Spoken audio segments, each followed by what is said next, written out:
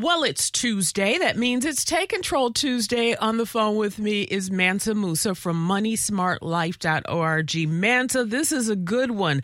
How to create and live in a financially miracle-rich environment. Yeah, Randy, let's talk about that. How can you create an environment where the likelihood of financial-related miracles are likely to happen?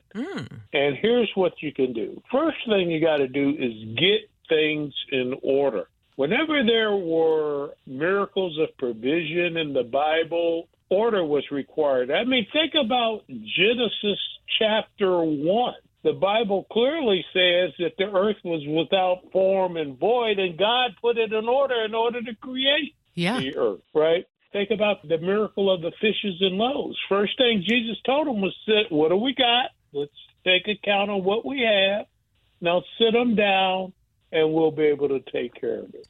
The next step is look for opportunities to be a blessing to someone else. Get your eyes off yourself and look to be a blessing to somebody else. Point number 3 is no seed, no harvest. Don't plant any seed, don't expect to harvest. As a corollary to that, small seed, small harvest. I mean, all things being equal, the more seeds you plant, the bigger your harvest is going to be. Once again, the next thing to create an environment where there's financial miracles will happen is to tithe. We've talked about this in the past. I believe it's step 1 and ensures you and puts you in a covenant relationship that allow miracles to happen. Now, finally, let's talk about what miracles of provision look like. First of all, stuff just lasts longer. You don't have to replace cars, clothes, and other things as quickly because the anointing of the Lord is over your stuff. You'll get wiser about money. Just the knowledge of how to handle it.